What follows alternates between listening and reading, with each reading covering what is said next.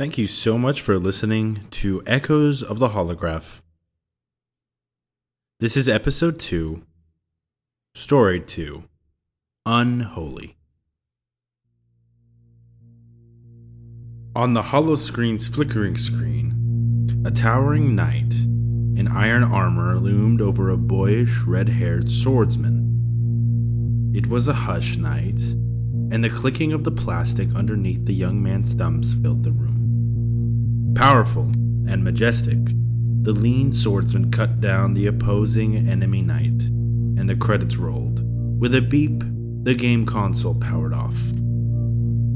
He laid with his girlfriend afterwards and stroked her long hair and thought of the future. His mouth felt hot and sticky as he entered the bathroom, slid the drawer open, and grabbed an electric toothbrush. In the act of brushing his teeth, the yellow neon bulb in the bathroom cracked with a hiss and a pop.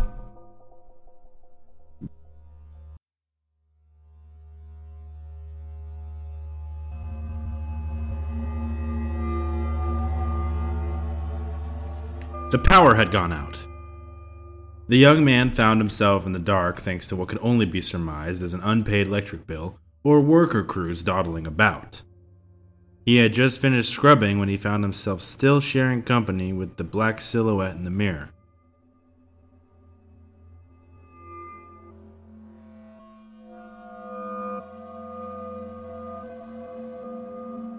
The young man desperately craved comfort in moments like these. Over the years, he had accumulated stories in his head. He would envision vignettes of classic horror movies, ghost tales, late-night holovision programs surrounding the paranormal and their affinity for the seemingly innocent. The wonders of modern convenience. Did anything ever simply fail, or was something always trying to communicate with him? He grasped for his phone near the white sink. He blinked at it and activated the real light program. The white light interrupted the darkness and startled. He glanced upwards. What was that? A face near the shower head that wasn't there at all. An undead hand beckoning and seducing his presence from the connected closet. The face of an Oni. It was all in his head. He glanced at his collection of weaponry. He was a collector. He hastily grabbed a hand-operated light gun from the connected closet and gripped it firmly. Collected and stalwart, metal in hand, he went for the door. And it slid open, revealing the entirety of the studio apartment as his eyes darted from one metal wall to the other. He aimed the light at where his girlfriend was sleeping, except she was no longer in the room. His mind raced through every possible scenario. It was 2 a.m. There was no possibility of her leaving the apartment at 2 a.m. What for? Where could she have gone at such a time? The young man was an imaginative one, and it was doing him no favors here. He was able to compose himself just enough to slide his handgun into his pocket and bring up his girlfriend's name in his phone. The bathroom door slid closed as he dialed her name on the shiny rectangular box in his hand, and he immediately noticed a light coming from the left corner of the opposite side of the room. Her phone was still in the apartment. A chill ran up his spine and settled firmly in the space between his eyes. He felt alone.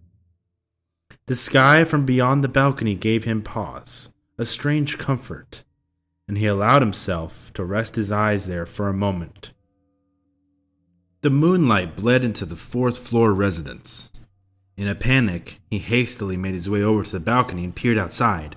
The street and residential complex sat blanketed in complete darkness. A lonely sprawl. The formerly neon-illuminated streets were without power, like unnerving cybernetic towers in a desert. He expected to see blue lights in the complex across his own, young insomniacs moving in the windows across the way. Instead, he saw nothing. Quiet. The supposed city of the future was covered in stillness. Click, click, click. The young man's shoulders shook and his feet jolted. The milliseconds in which his brain registered the following noise felt like years. Sweat was dripping from his brow. He stood there, frozen. What was that? His mind raced. Fear overtook him. His feet inched forward and curiosity overcame him. Where is she? Eventually, he crept toward the front door of the studio, weapon gripped by both hands. The door seemed deeper, further away somehow. The darkness had layers, and he was acutely sensitive to the gradients of fear that seemed to eliminate back to the sound, the depths of something unknown. He noticed his eyes had not yet adjusted to this unnatural darkness, which was off-putting. He touched the door and tried to peer through the hole. Darkness, as if something was covering the hole. He surmised that the noise from earlier came from the hallway outside, but he couldn't bring himself to open the door. He thought of the noise, click, click, click. It was all he could think about. It was the snap of long fingers, in perfect rhythm, maybe. The unsettling, perfectly balanced succession of clicks drove his eyes wild. He looked around at the fridge, click, then back, click, at the bed, click. The noise again. Reflexively, he ran back to the center of the studio and turned back towards the bathroom, where the door was now open. Didn't I close the door? The clock on the wall across from him caught his eye, and he blinked for what must have been the first time in a while. The hands were missing. He panicked. He stood in the center of the studio, unable to move, completely statuesque with fear.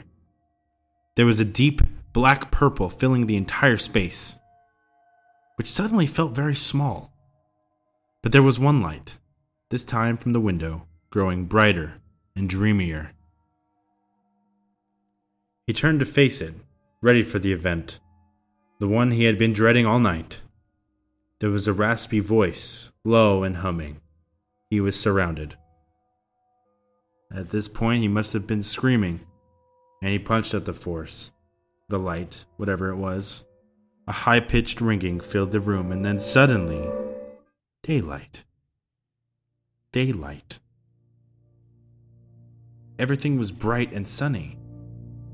He was just now waking up. His girlfriend's back was to him, warmed by a soft pink chemise, and her hair sprawled on the pillow. He was taken aback and jumped out of bed. "What is it, baby?" she purred. Everything was as it was, but somehow nothing was. It was unspoken, unsettled, a shifting in the light. The young man stood again in the center of the room, but now everything was okay. His body was sweating, and his girlfriend was confused. When she sat up, he felt his own face relax. He found himself at peace, even though for some strange reason it felt completely unnatural. He stood there, shirtless. He felt silly. It must have just been a nightmare, he thought. He sat down next to her and kissed her forehead. He felt her, but wasn't able to grasp her. He felt his hand pass through her shoulder like washing away smoke. He began to panic again. She stared at him blankly. Her soul felt gone like a doll's. His mind whirled and sputtered like a rusted engine, and clouds seemed to fill his brain. He felt the memories of last night like a 40-pound weight on his head. It wasn't a nightmare. He was forgetting. Immediately, not this time. Everything was hazy, and he felt it in his bones. The sunlight felt artificial, like a warm projection in the back of a movie streaming theater. He looked at the clock. No hands. He was still lost. He began to let out a small whimper as the looming darkness was spilling into the room again.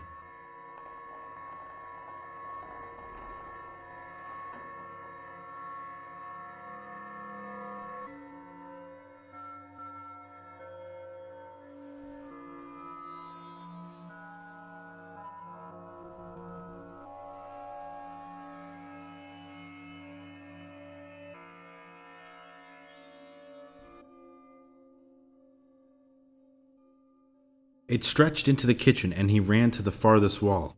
His back was to it. He felt a strange presence next to him. The sound ripped into his eardrums like the ripping of lettuce. The pouring of gurgles and groaning filled his head with the nightmarish thoughts. In the seconds or so before he reacted, the horrible sounds were coming from the neighbors.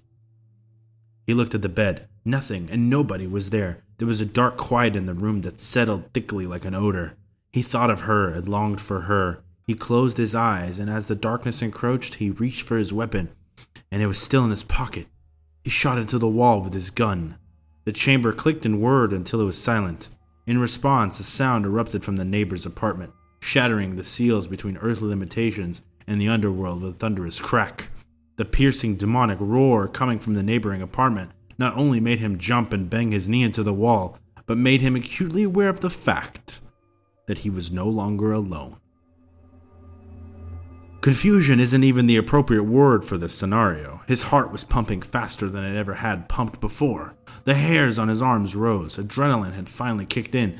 His mind whirled with thoughts of fire escapes and doors. He felt sick. He inched towards the front door. The kitchen seemed to groan and move, outstretching for what seemed like miles. However, when he pushed past the engulfing darkness and arrived at the entrance to the studio, he saw that there was no door, but a dark hole in its place. In his sleep, did a crew come in and drill a 5-foot hole into the hole where the front door was? Obviously not. The sheer image of the now sudden cavern-like hole in the kitchen filled his mind with noise, and he staggered. Was he to crawl inside? Where would it go? What would he find on the other side? And then he heard a noise come from the hole. Click, click, click. His feet became bricks. He glanced at the crater in the wall, pondering the sheer logistics of it all. There was no semblance of reason as to why it was there or how it even got there. It was then he realized how supernatural the situation truly was. He could smell the thick, pungent air. The oxygen in the room was even different, somehow heavier. He came to the realization that if he were to find his girlfriend, he would have to slowly, but surely, step through the black miasmic hole bared before him. But could he? Either way, she was still gone. Missing. Dead? He grit his teeth, knowing he would have to either jump in head first or slowly settle into the hole, much like a child would when stepping into a pool their first time. A conversation with the dark was the only thing on the agenda today. With a slow pace, he marched over to the black abyssal hole in the wall, fingers shaking on the grip of his gun. He found himself filled with an omnipotent sense of dread and fear. His feet seemed stuck to the floor. The rigid circular patterns of the hole slowly emerged from the wall. Black sinews of flesh curled over themselves. Sticking his head into the hole, he imagined old videos of guillotines. He peered into the hole and saw silver reflections a few feet away. Inside the tunnel-like gape was a wall of liquid, and this confused him. The air was very still. He could hear a very faint sloshing coming from behind the liquid, and the dreaded sound of the clicking becoming rhythmic. It became more sudden and pronounced the longer he lingered, his neck and head inside the opening. He stepped inside onto a solid surface and peered over to see the black void underneath. He wondered what would happen if he stood in the hole completely, realizing that he would have to in the end. And so, he did. The hole was no more. It closed behind him and crinkled up like an old piece of paper being crumpled up into a ball. He found himself standing in an ebony void. The air was cold and tasted like rust. Inside, a liquid drew closer and would slowly but surely swallow him.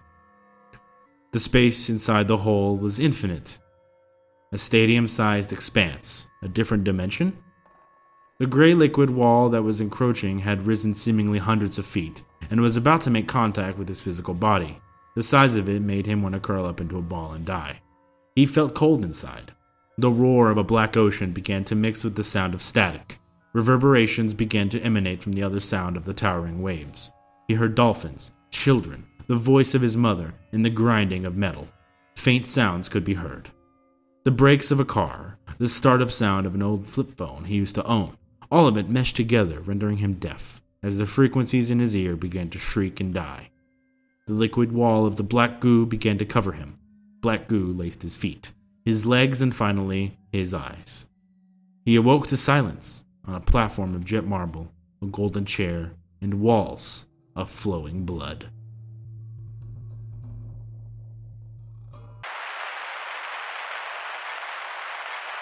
In the room he found himself in, there was no time or quantic reasoning, almost resembling a royal throne room. His eyes marveled at the spectacle of it. In this room, anything seemed possible. In front of him, the waterfalls of blood opened to form a flowing black hole where the wall was. He heard the clicking of heels, approaching and eventually stopping in front of him. Whatever being was in this room with him was invisible, at least to him. The golden chair in the center of the room shined with a reflection of blood, creating swirls in the material that resembled vomit. The blood on the walls flowed and sank downwards, pumping outside of the room and under the marble platform the entire room rested on. Black gunk and sludge began forming in front of him, feet first. Then it began to take the form of a person. It smelled like black mold. The being revealed itself with the same roar he had heard from the studio apartment, as its white eyes cracked open. It was a spitting image of his girlfriend. Only now, she wore an unfamiliar black pantsuit. He wanted to run over to her and embrace her, but painfully knew that he could no longer do that. He slapped the ground next to him, searching desperately for his light gun, but he realized it did not join him on this journey to the void. The body of his former girlfriend walked over and sat on the golden chair. The being rested its eyes on its palm and stared down at him. Its eyes locked behind him, almost through him, as it rested, body devoid entirely of breathing. The young man was in another world, and it was a strange sight to see a being that was alive but not breathing. Its hair was down. He remembered feeling fear and not much else. The bloody rivers on the wall still flowed and splashed all around him. Little specks of blood landed on his cheeks and started getting in his hair. His knuckles tightened. The clicking had finally stopped, as had all noise. The silence was his only comfort. The studio apartment, a distant memory. At this point in his life, whatever aspirations he had were gone. Ambitions and drama, a life of service to community and money, it didn't matter anymore. It was strange to find himself in the helpless service of a creature that resembled his girlfriend, who wore a black suit and had her face. Her hair was still down as he liked. He felt his body become light as he began to float around the room, and the being's voice filled his head. His mind was drowned with images of mankind's greatest struggles, of famine and war. His head was filled to the brim with knowledge of old myths, cosmology, tales of Yggdrasil, and dark stories of Hollywood. He was floating upside down, staring at the top of his girlfriend's head as he moved around the room, being pulled by some force. He faced the creature's back and saw the gnashing, gaping hole in his girlfriend's lower back that signified that nothing of her was left, and was only a vessel for something else entirely. He learned about the world. His head was filled with the entirety of mankind's flaws. It was impossible to imagine how long he was in this room. Hunger had already left him, but his headache tied him to the world adjacent to the one he was in now, and thoughts of dread filled his mind. He learned a great many things. His eyes flashed with white as the demon below him poured dark knowledge into his head. He began to understand, slowly. He saw visions of the holograph, and learned that the demon in the room with him was called the Broad Demon, and it could not reveal its true shape yet. It didn't have the strength. He was filled with loud thoughts of destroying the holograph, the energy that Jonah created, and the one the atomic American left behind to protect the Earth and its people. He eventually learned that the Broad Demon and the holograph had been at war for many years, in a time and place that didn't agree with Earth's sense of time and place. The young man had no choice, and knew he would have to bend to the will of the Broad Demon.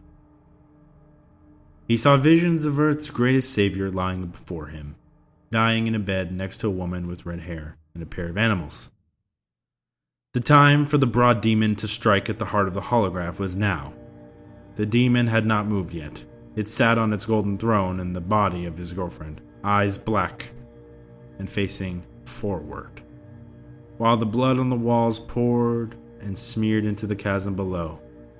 His body began correcting itself, and he landed in front of the demon and its halcyon throne. The demon finally stood up and reached its human-like hand out, eventually gripping the young man's face firmly, as black goo spilled from its fingertips, covering the man's head entirely. His back started to break as he grew 2 feet taller. Limbs stretch abnormally, and his nose cracked in half, horizontally, revealing teeth. Great pain filled the dark young man's body. His skin bled like juicing a tangerine. His mind filled with thoughts of eliminating the red and blue energy of the holograph until it was all he could think about. He forgot who he was. He screamed into the void as the black muck surrounding his head covered his body and began hardening. A gray rock-like plate covered his chest, greaves of stone covered his legs, and his arm transformed into a pointed edge. His blood flowed from the crevices in his new dark armor, and the room grew silent. The broad demon loosened its firm grip and laughed, loudly and ghastly, as the now hulking shape of the young man slumped to the floor, knees first with a thud, shortly before his body vanished from the throne of the Golden Room.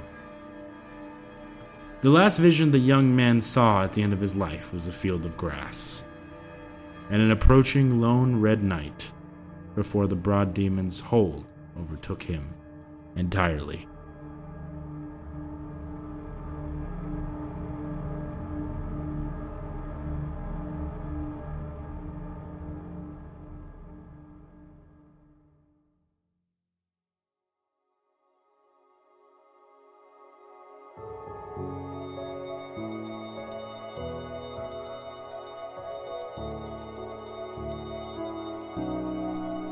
Background music by El Scavone, reading by me, book written by me, introductory song, and ending theme by Brandon Moss. Echoes of the Holograph is available for purchase on Amazon. You can either get the paperback or the Kindle version, whichever makes the most sense for you. Take care, guys.